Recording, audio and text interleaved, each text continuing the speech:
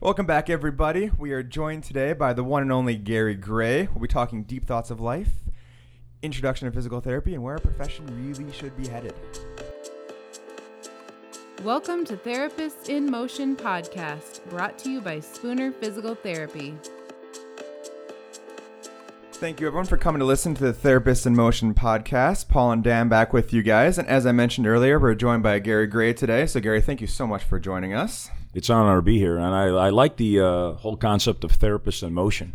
That rings quite true to me, so it's an honor to be here. Thank you. Thank you. And, of course, the founder of the entirety of Health in Motion, Tim Spooner, is with us today, as well as Jen Lee and Brian Schulte. So thank you. We got a nice big crowd in here. I'm excited to hear some thoughts and get everyone's opinion. So, Gary, I just want to launch right in and ask, therapist coming out. I'm a new graduate. I've learned everything that I have in school. I have my parade of special tests. I have my boxes that I can try to put on my clinical prediction rules. Where do I need to go? What do I need to do? Well, as being kind of an old guy, that's, I believe, now a fairly easy question to answer. And I think it's very important for any profession to understand that when you finally get spit out with either a license or a certification or some type of authority to do something, that you now have a baseline, you have a foundation. And now you have to ask yourself, is that foundation strong enough for me to do what I really want to do? Have I learned what I really need to learn in order to do the best job possible? And the answer to that is no. I don't really care what school you went to or what your education was or how smart you are. Being in the profession for 42 years, I just had the opportunity to spend some time with Thomas Myers from Anatomy Trains, and he made this comment, isn't it great that in our 60s we're learning even more now? And so the key is when you launch out of physical therapy school, that's a launching pad to start the beginning to learn more and more and more every day. And so it's an ongoing pursuit. Tim said it best when we had a meeting yesterday, that this is a journey. It's not a destination. And if you really embrace it as a journey, it becomes a fun opportunity to learn, because there's so much to learn. There's so much interesting about the human body. And there's so much that when we do learn it, we can really transform the life of the patient in front of us. So it's important to, when you come out, take a deep breath, be thankful you got through physical therapy school, but then realize, you know what, I have a responsibility to myself, to my coworkers, and especially to my patients to continue to learn on an ongoing basis. And like what you mentioned earlier, you talked about motion being a big word for you, the therapist in motion. We talk about health in motion. We're movement specialists. I've heard you say this many times, and I agree wholeheartly with you. But what is a movement specialist then? What does that look like to you? What do you really see this in actual function in action? Yeah, that's really a question that I pondered, because it's almost like in the days we just talked about function. Well, what is function? And what is movement? And what is a movement specialist? And what does all that mean? And it's interesting, because the byline for Spooner Therapy is, health is motion, and you would even be able to say motion is health. And when you realize about what we as human beings want, we want to enjoy life, but at the same time, we want to serve each other and help each other. And in order to do that, we kind of got to move. We have to be somewhat mobile. We have to have the ability to hug. We have to have the ability to be able to hold somebody's hand. And we have to have the ability to just, as I said, kind of have some fun. So motion is everything. The motion, we believe, is the new medicine. In other words, it doesn't matter what diagnosis you have. The bottom line is the person who walks through the door says, I want to be able to do this. Ability is equated to motion. So help me get rid of my pain, help me deal with my disease process, help me deal with my dysfunction. But everybody is saying, and I want to be able to pick up my granddaughter. I want to swing a golf club. I want to be able to walk hand in hand with my wife on the beach. I want to be able to help rake my neighbor's yard. I want to be able to lift something to help somebody move the stuff in their garage. I want to move. So motion is the deal. And therefore, theoretically, if that's what they want, we have to be experts in human movement or motion. So being an expert then, I came out of school. I've got my clusters, my special tests. I know where to go. Last time I checked, when I did the knee, I'm supposed to clear above and below. So knee, ankle, hip. That's the entire chain, right? I'm covered. I'm good. I have everything I need to know for that patient to treat them. Yeah, and again, you do. You have a good start.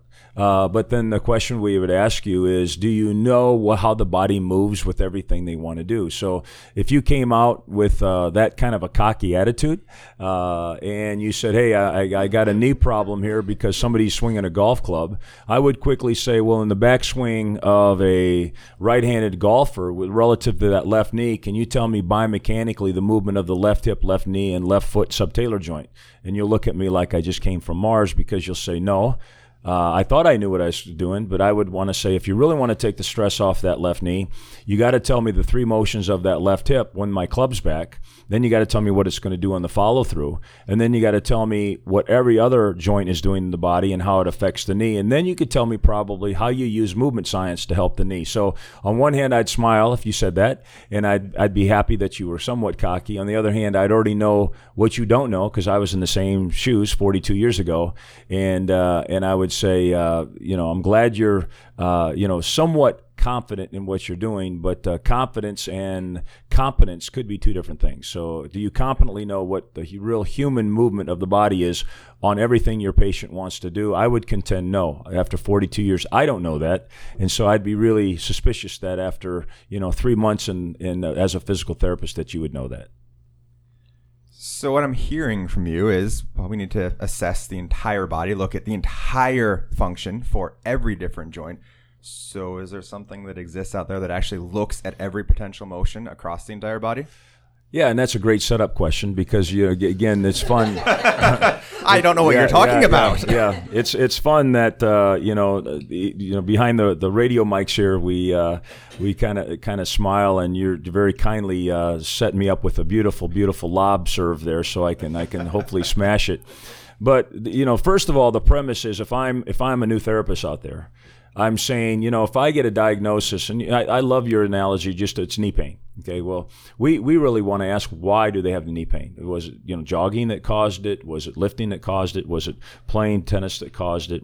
Do we even understand? But we know that because of the biomechanics of the knee, you said it best, you clear up and down. So do we really know what the foot's doing when I jog? Do I really know what the hip's doing when I jog?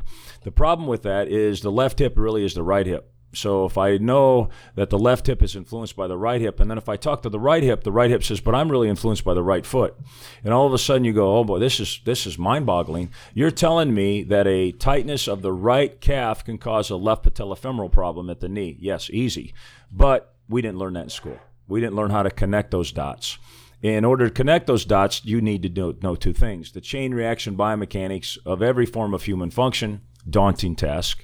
But if you then know that, then you realize, like you just said, I have to then assess every joint in all 3 planes of motion for every patient with any diagnosis that comes in here. So not only as a therapist do I have this amazing ability to treat the symptoms, but what's going to differentiate us from the rest of the world is, can I treat the cause? Anybody can treat a symptom. You can just wait and the symptoms will go away. I give you an aspirin, I can rub on it a little bit, it feels better. I want to go to somebody that says, yes, it is a tightness of your right calf that causes a abnormal reaction of your right hip. Your right hip is obviously limited in internal rotation, and therefore it forces that pelvis to rotate farther to the left, drags the femur with it, and the femur gets externally rotated, smashes against the patella, and all of a sudden everybody gets pissed off and have left knee pain. Unless I go to a practitioner that can take me through a quick movement screen and see that it is my right ankle in the sagittal plane that's causing my left knee pain, they'll be called a physical therapist, but they won't be called a movement specialist. So I want to ask a follow-up question to that. There are a number of movement screens out there, and some of them do a good job, and other of them, they may not necessarily have movement embedded in it, even though they classify themselves as a movement screen. So, you mentioned that we, as movement specialists, should be able to evaluate every joint in the body through a series of tasks. Can you kind of take us down that path a little bit, and your thoughts on how to more efficiently and effectively go through that process? Yeah, and in fact, I love the way you asked the question, because if you give me a task to do that I've done before, all of a sudden I feel comfortable and confident with you. So if I come into you and you give me a simple task to do, like just simply lunge forward and take my hands over my head, I'm going, I just did that when I put the soup up in a cabinet today. And so you give me a task goal-oriented thing, and I'm thinking this is kind of neat. He's listening to me, and he's making it easy for me to do what he wants me to do so he can find out what he needs to find out. It really boils down to what we call whiteboard scientific analysis, and you have to just follow the logic. If it's a movement screen, we obviously need to study movement and look at movement. Where movement occurs is at the joints. The next question is, what joints? Well, understanding the hip bone's connected to the knee bone. In the song everybody sang as a little kid, we realized that everything's connected in the human body, and therefore I have this task, as we just talked about, that I have to look at every joint in the body, and knowing that every joint moves in 3 planes of motion, there's 2 directions, so there's 6 motions that would combine to give me the movement, the task movement that you're talking about. Therefore, you go, wow, if I do the math on that, then I have literally 66 motions that I got to clear, so to speak, if you want to use that terminology. But if I say clear, what do you mean clear? Well, I want to know the maximum amount of range of motion available to them in a functional position and with functional task movement.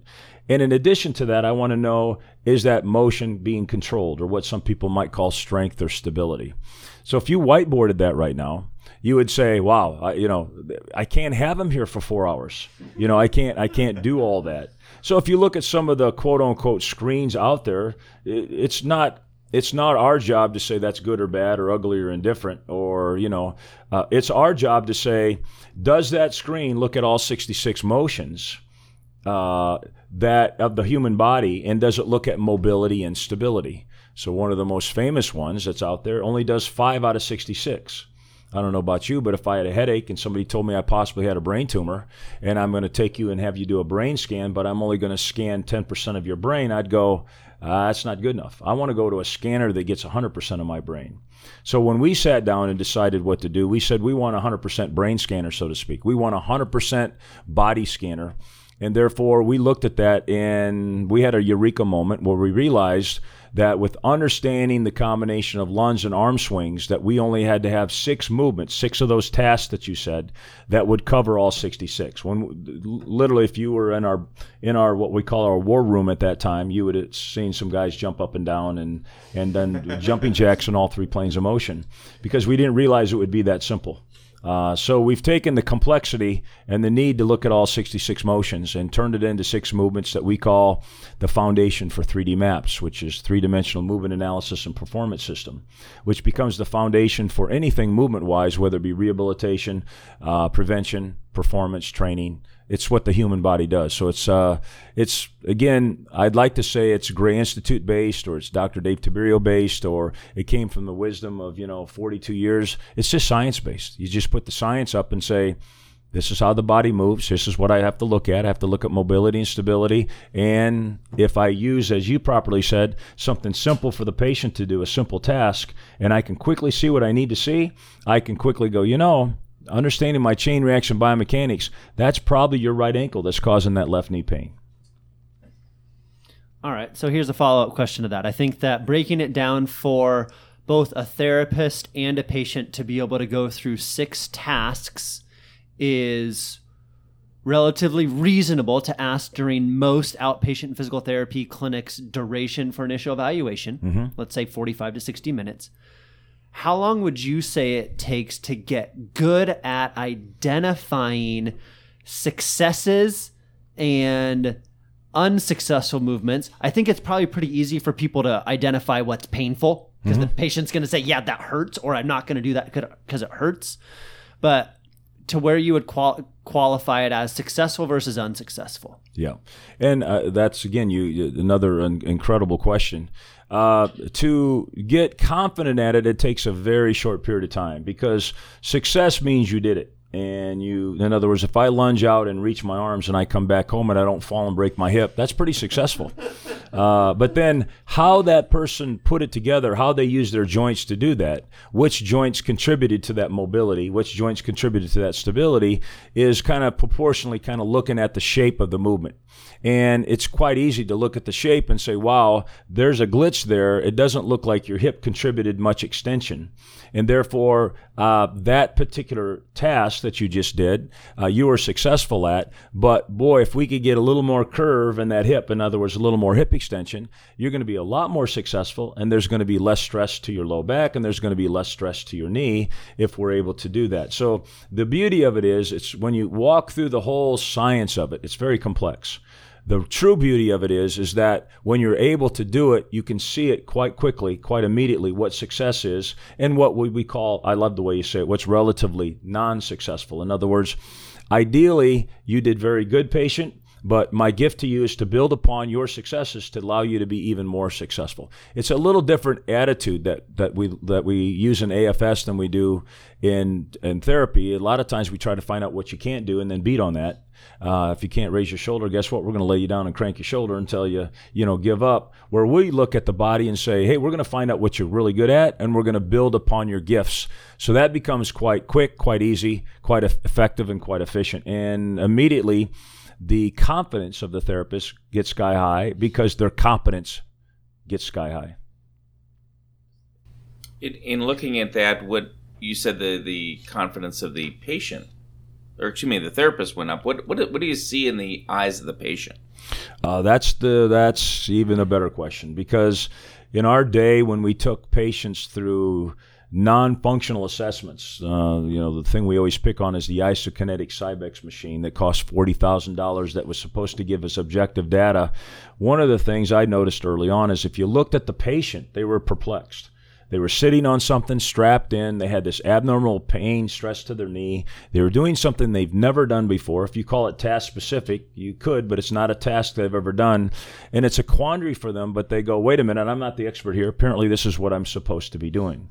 If you look at some other tests that are being done, if I'm a golfer and say I want to be a better at golf, and the first thing you do is you put me on my hands and knees and tell me to point my hand somewhere and don't move, I'm going to quickly kind of look at you and go, really? And hopefully I'd trust you and say, well, I guess this is what I'm supposed to do. And so the real beauty of 3D maps is, and you both have mentioned it and implied it, that if I give you a task that your body normally does, you're going, okay, this is great, because if he gets me to do this better, I can actually lift things off the floor better, I can put things up high better, I can swing things better, I can walk better, I can do all the things that I want to do better. So the task that you're having me do in 3D maps looks and smells and tastes like the task that I ultimately told you I want to be good at, as opposed to laying you on a table and lifting your leg up, or laying you on a table and pushing on something and call it a manual muscle test or a muscle activation. And I'm looking at you and going, I've never felt this before. I've never seen this before. I've never sensed this before, but I guess, you're the licensed therapist. You should know what you're doing. When the therapist looks at the eyes of the patient and the eyes of the patient go, wow, this is exactly what I want to do, you're onto something. If you look at the eyes of the patients and they're confused, if you get real serious with yourself, you're confused too, because you're going to say, wonder why I learned this in school, because this makes no sense to them and certainly doesn't make any sense to me. What's the biggest hurdle you've experienced working with both training people and seeing in patients as you've evolved the system? The biggest hurdle is to get to the place where you do feel competent, and the confidence. And that's what I want as a professional. I want to know when somebody walks through the door, I'm giving them my best shot. And I'm hoping and praying that because they're seeing me, that they're going to have a good chance that I can create an environment where they'll move better and pain will get less and they'll enjoy life more. And what we realize is that there's so much we didn't learn in school, such as the chain reaction biomechanics. That's the biggest hurdle. People have to learn that before they can actually implement the use of 3D maps. I've gone to thousands and thousands of therapists and explained the whole science behind 3D maps, and then the next question is, why do I even need to do that? Why would I want to know how the right hip moved if somebody has left knee pain? And I immediately go, oh crap, we got the cart in front of the horse here. If you don't understand what the right hip has to do with the left knee, you're right. We probably don't have to do that. I've just wasted your time. But if you're a movement specialist and you understand how the body really moves, the biggest hurdle, Tim, is that we have to understand how the body's connected. And that's a big missing link in education. It's something as simple as when I walk, what does my L5 segment do in all three planes of motion? We should be able to answer that quick as if we're a movement specialist. And then I should be able to tell you what the mid-tarsal joint's doing, and I should be able to tell you what T7 is doing, and I should be able to tell you what the left scapula is doing. And I should be able to do that with every form of human movement. Anybody listening to this right now, they just want to be really dead honest with themselves. They're going, yeah, I probably should know that, but I do not know that. And that could be a hurdle because you have to commit to learning that. The people around this table have all committed, and you have to put a little time and effort into that. And unless you make that commitment, you're never going to be competent, and therefore you'll never be confident. And that's when you get the thing like, well, I guess I'll just follow the evidence-based protocol here, and I hope and pray that left knee pain gets better. And if it doesn't, I guess, I'll just tell them, hey, you give it your best shot. Good luck. See you later. Make sure you sign this insurance form so we get our insurance money out of this deal and go and have a good life. So a little facetious there, but the big hurdle is a commitment to educating yourself on how the body really moves if you want to be a movement specialist. So I'm hearing definitely movement specialist from the therapist. We talked about how the therapist gets confidence, and I like then also you talked about the patient. Did it pass the smell test? Does this look like my activity, or does it look like I'm doing bird dog when I've never been kneeling in any position for my golf game that I need to actually have? So we talked about the patient, talked about the therapist. Another thing you talked a little bit about though was the science, and I'm interested in more thoughts from you as far as the environment and then what the specificity is and what the science talks about for the individual applying these things. Like, hey, we look at the whole body, look at the movement. Well, how does this translate most effectively? Yeah, and again, you guys, it's almost like you're way ahead of me because your questions are so good. Because when we first got into the world of therapy and had literally the honor and the privilege of sharing what we thought and teaching other people, a lot of what we shared was our opinion. Our hypothesis, our idea based on a lot of mistakes, not based on success, but based on a lot of failures.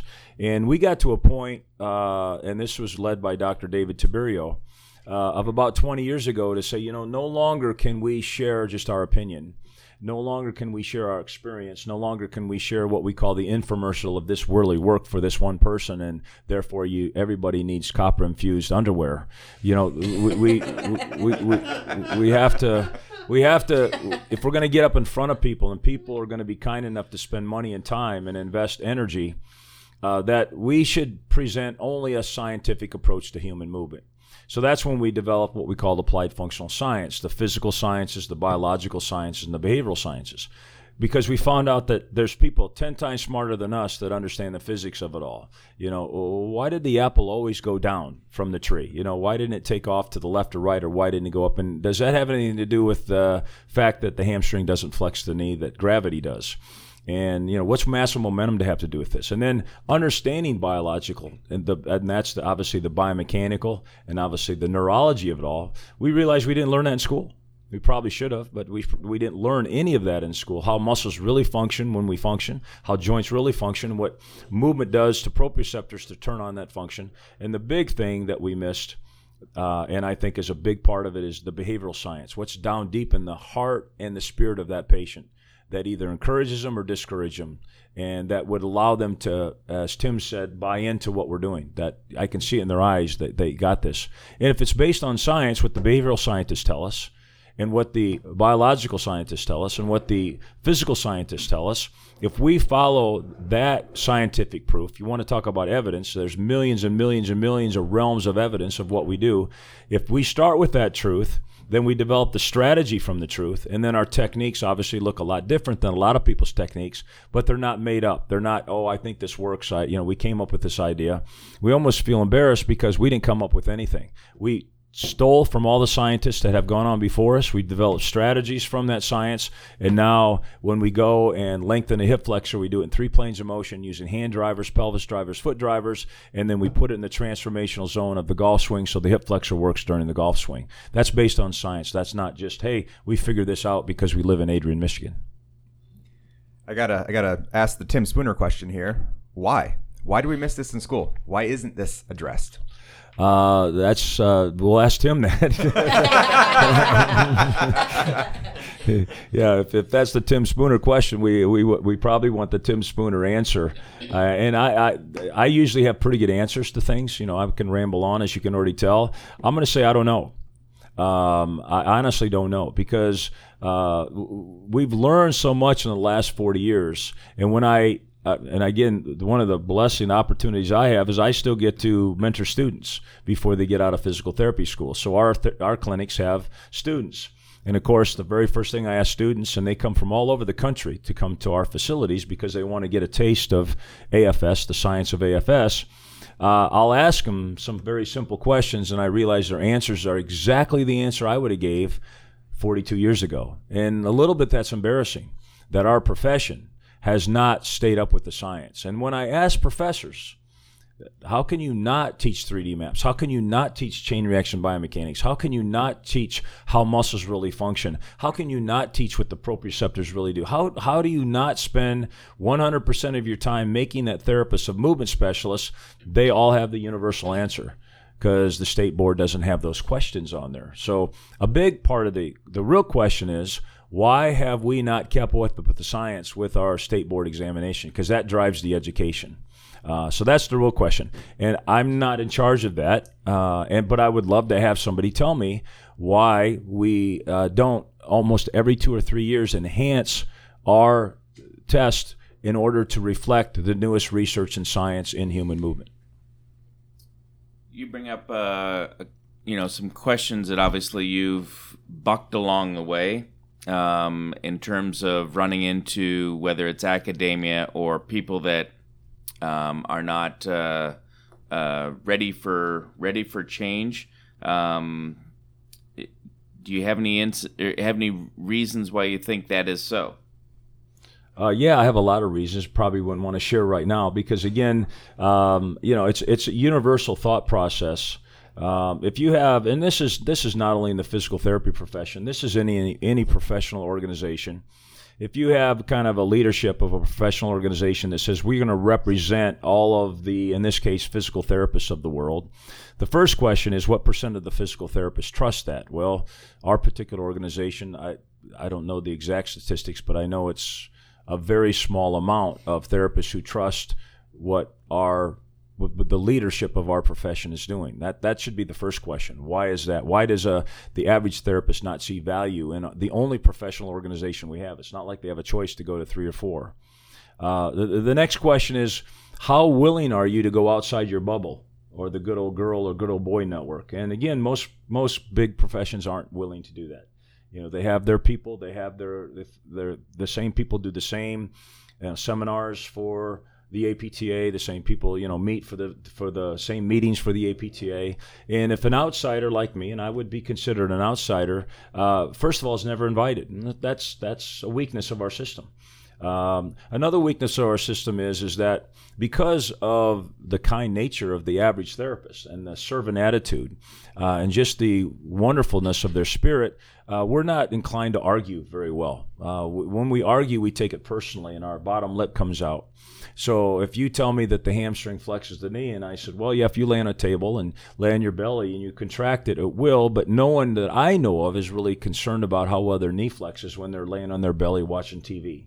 And that when you stand up, that it's obvious that gravity does that, and the hamstring actually controls the rotation of the knee, the varus and valgus of the knee, and of course it doesn't flex the knee, it extends the knee, and all of a sudden, that's what science says, oh, that would hurt their feelings. If one of you already kind of made fun of the bird dog test. Okay, whoever came up with the bird dog test for a functional movement screen, if they're listening, you just hurt their feelings. Okay, you didn't say anything bad about them. You just challenged something that we've been doing for 40 years that makes no sense. If I say, I think it's ridiculous to lay somebody on a table and lift their leg up and call that a hamstring test, because the hamstring would say, I don't do this. I don't know why we're doing it this way, but whoever came up with that, you're going to hurt their feelings. So challenge scares a lot of people. But some professions know. Imagine being a part of a computer profession and understand that over the last 40 years, nothing's changed in education. In the computer profession, every 4 days, something changes. In orthopedic surgery, every 5 years, I think their whole state board examination changes almost 100%. I don't know what the statistics are. I talked to one person, and they said maybe over the last 4 years, ours has changed maybe less than 5%. And so, again, I think A lot of people can point fingers, and if the question is why don't we listen to common sense, and why don't we do this? Because ultimately we're going to help our kids that are in therapy school, and ultimately they're going to come out and help patients, and we could really change the world if we basically said, let's get a lot of ornery people in here, and let's go at it, but let's hug afterwards. And but at the end of the day, leave your ego at the door. Tough to do, easy to say. And let's just do what's best for the patient. Let's do best with the individual out there. If we took that attitude, I think we could get to where we want to go. I don't think there's a lot of people in leadership that want to do that. And I think you really hit it on the head there. I mean, just what is best for the patient? What are we doing? And I think every person in this room can look around and say, I've made mistakes. I've learned from my mistakes. And I've developed. And like you said, it's a lifelong learning process. You can't become stagnant. If you ever think you have everything covered, you're missing something. Something new and great is coming up out there. So I think you hit that dead on the head. Just can't emphasize those listening out there enough. Keep learning, keep striving, keep challenging yourself. And then keep asking yourself, am I looking at the patient? Am I putting them first? Am I doing what they need? Am I getting to their function? Am I getting to the basis of what that person truly needs to accomplish? So thank you for that. And before we say goodbye for now, I do want to ask Gary, do you have any final thoughts you would like to leave us with? No, I love the fact that you are putting a podcast together to get us to think. And, hopefully there's some people out there that are nodding their head in the sagittal plane saying, yes, this is cool. Hopefully there's some people out there that are nodding their head in the transverse plane and going, wow, you kind of picked on me a little bit here. And hopefully there's some people listen to this and said, who needs to listen to this? I'm going to forward this to my buddy, or I'm going to forward this to, some people that they may be challenged. And again, I think we have to understand, we'll challenge the information. I don't mind you challenging the information that we do anytime. It's when you tell me my dog's ugly that my feelings will get hurt. And so we've called nobody ugly. We've called nobody stupid. We've all made mistakes. All we're challenging is, if you follow science and you can come up with a better science than what we've come up with, we'd like to see it. And we'd like to have the opportunity to present our position in order to ultimately help the patient. And you said it best. If that's the litmus test, then I'd be happy. But if we're protecting our job, we're protecting our ego, we're protecting whatever, our little network of people, if we're, we're protecting a little study that we did, or if we're protecting our certification, or if we're protecting that, then we got to challenge ourselves and say, are you really doing your best, or are you just protecting your pocketbook today? Well, the good news is, for those of us out there who might be nodding in the transverse plane grossly, anyone in this room who knows physiology and anatomy knows there is still a sagittal plane motion happening there with that nod still. So, just a reminder, for those out you listening, if you have any thoughts or comments, please reach out to us at therapistinmotion@spoonerphysicaltherapy.com. Thank you all for listening.